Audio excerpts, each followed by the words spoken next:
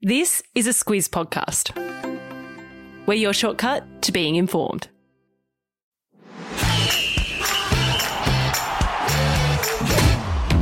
Good morning, this is Sport Today, your weekday sports news podcast that puts you ahead of the game. I'm Sam Ferris. And I'm Martin Gabor. It's Wednesday the 1st of September. In your Sport Today, the AFL Grand Final moves to Perth. Toby Green is banned for the rest of the season. Nick Kyrgios is out of the US Open and a cricket legend retires. This is your Sport Today. Australia added 2 more gold medals to their tally in Tokyo yesterday. Darren Hicks in cycling and James Turner on the track. Gabs, let's start with Hicks, who added a gold to the silver he won in the velodrome. Yeah, the medals keep coming for Hicks, who won silver in the C2 3,000 metre individual pursuit to go with the gold he won yesterday in the men's C2 time trial, which is a road race over 24 kilometres. In 2014, Hicks was involved in a car crash while driving a truck. 2 people died in the crash and Hicks suffered a broken back and had part of his right leg amputated. He said he used cycling to work through his grief and now he's a Paralympic Games champion. He said after the race, "It's an absolute dream to hear the anthem. It's a dream to know that I've helped add to our medal tally." And a couple of hours later, it was Turner's time to take home the gold. Yeah, it was. Turner won the men's T38 400 metre final, which is his second Paralympics gold medal, to go with the 800 metre final he won at Rio 5 years ago. Turner, who has cerebral palsy, is a former Para-Roo, that's Australia's Paralympics 7-a-side football team, but when his classification changed before the Rio Games, he took up athletics and has starred ever since. Turner isn't done yet either. He's still got the 100 metre final to run.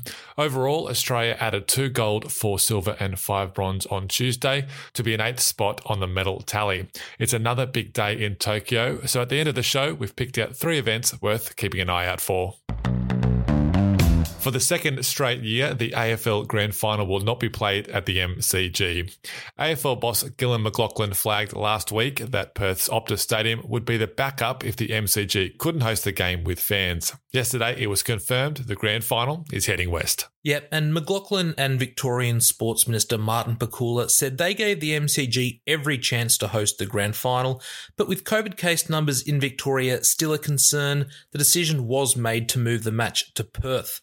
Last year, the Gabba in Brisbane became the first ground outside of Victoria to host the Grand Final, but McLachlan says it will be back in Melbourne next season.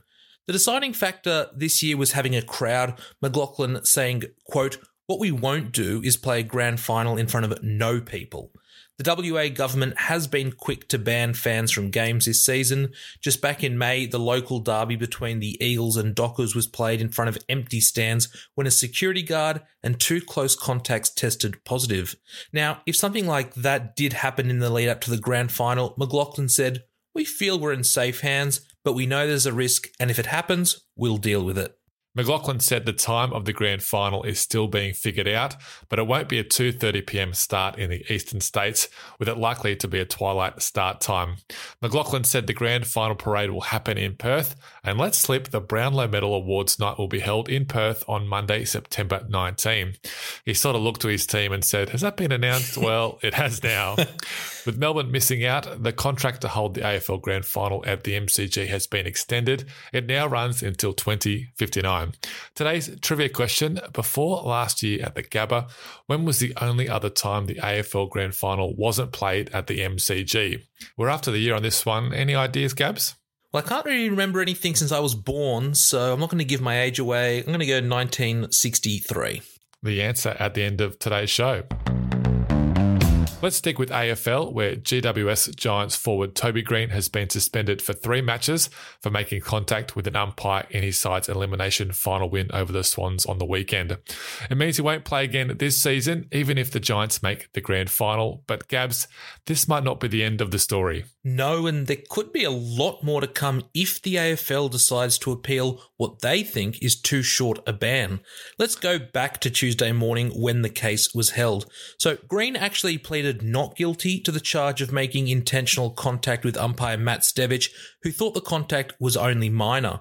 But after about 4 hours, the tribunal decided that Green was guilty of intentionally making aggressive, demonstrative and disrespectful contact. The league wanted him banned for at least 6 matches, but Green's legal team said a fine would have been a better punishment. Green was suspended for 3 matches, which means he'll miss the Giants' semi-final against Geelong on Friday night. Yeah, the Giants then said they wouldn't challenge the decision, and Green apologised for his actions. While they were happy to move on, the AFL's boss was not. No, McLaughlin said he found the decision perplexing and that the shortness of the ban didn't send a strong enough message to kids and players in lower grade competitions. Now, appealing the tribunal's decision is pretty rare. It's actually only happened once, and that was back in 2017 when Richmond's Basher Hooley had a 2-game ban increased to 4 weeks at the AFL Appeals Board. McLaughlin said a decision on a possible appeal would be made later today. Gabs, can you believe we've hit nearly 50 episodes of Sport Today since we came back in late June? Is this another trivia question? No, it's not, but it's true. Well, we'd love some feedback to hear how we're going. So there's a link in the episode notes to a quick survey to fill out. To sweeten the deal, you could win a $200 Dan Murphy's gift voucher. What would you buy with that, Gabs? Let's just say there would be some guava involved in that.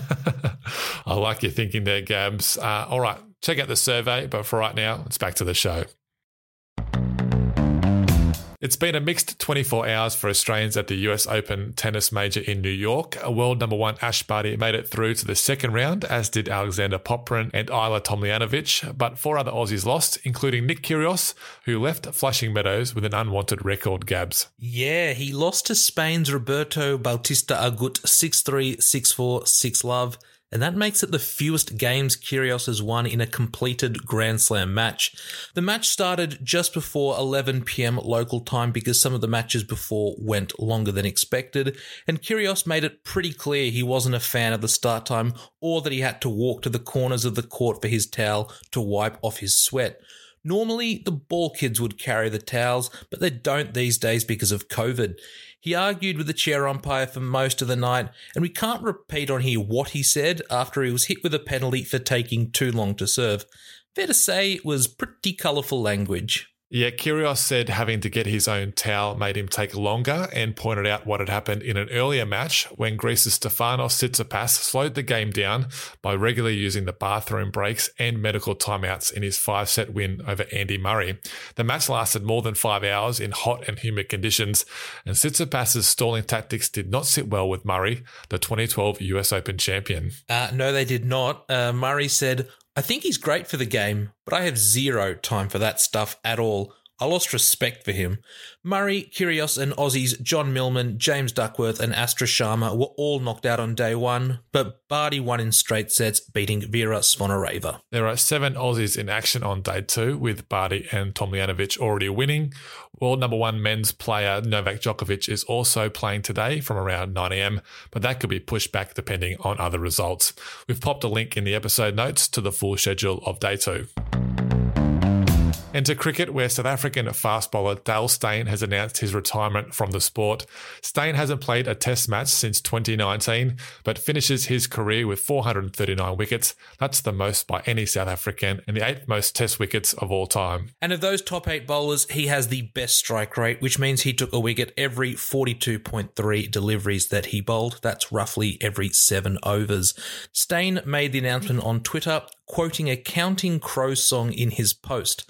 The 38-year-old said COVID-19 and all the challenges that came with it meant cricket wasn't fun anymore for him, saying, quote, "And if it's not fun, then it's not worth doing."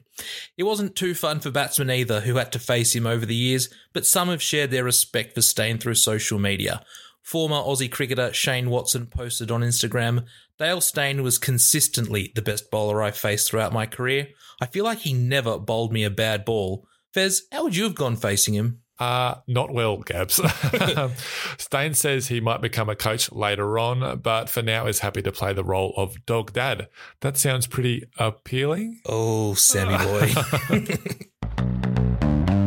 Now a quick look at some of the events worth checking out at the Tokyo Paralympics today. And at 2:15 p.m, Australia's women's goalball team, the Bells, play their quarterfinal against Turkey. For those unfamiliar with goalball, it's a team sport for blind and visually impaired athletes. 2 teams of 3 play on a volleyball-sized court, with the object of the game to roll a ball, which is around the size of a basketball with 2 bells in it, over the opposition's goal line and into a net. The defenders try and hear the ball coming and use their bodies to block it. The Aussies hadn't won a match in 25 years, but won 2 in the group stage and now face the defending champs in the quarters. Yeah, and at 7:31 p.m, Tim Hodge is set to compete in the men's 200-metre individual medley SM9 final. Hodge was born with 3 fingers on his right hand and at the age of 4.5 had his right leg amputated below the knee. He took up swimming and now the 20-year-old is one of the best in the world. He's already won bronze at these games in the men's S9 100 metres backstroke. And at 9:45 p.m, it's the quarterfinal of the men's wheelchair basketball between Australia's team, the Rollers, and Japan. The winner of the match will face the winner of Great Britain and Canada on Friday in the semi-final. And now the answer to today's trivia question. Before last year, when was the last time the AFL Grand Final wasn't held at the MCG? Gabs, what would you say? I said 1963, which I'm starting to think is way off the mark. No, AFL Grand Final, Gabs. 1991 was the last time it was held at the VFL Park. Can you name the winner? Collingwood? Hawthorn. Hawthorn beat West Coast 139-86 in front of 75,000 fans. Well, at least I was not close at all in any of my guesses. All right, that's it for us today. Thank you so much for tuning in, and we'll catch you again tomorrow.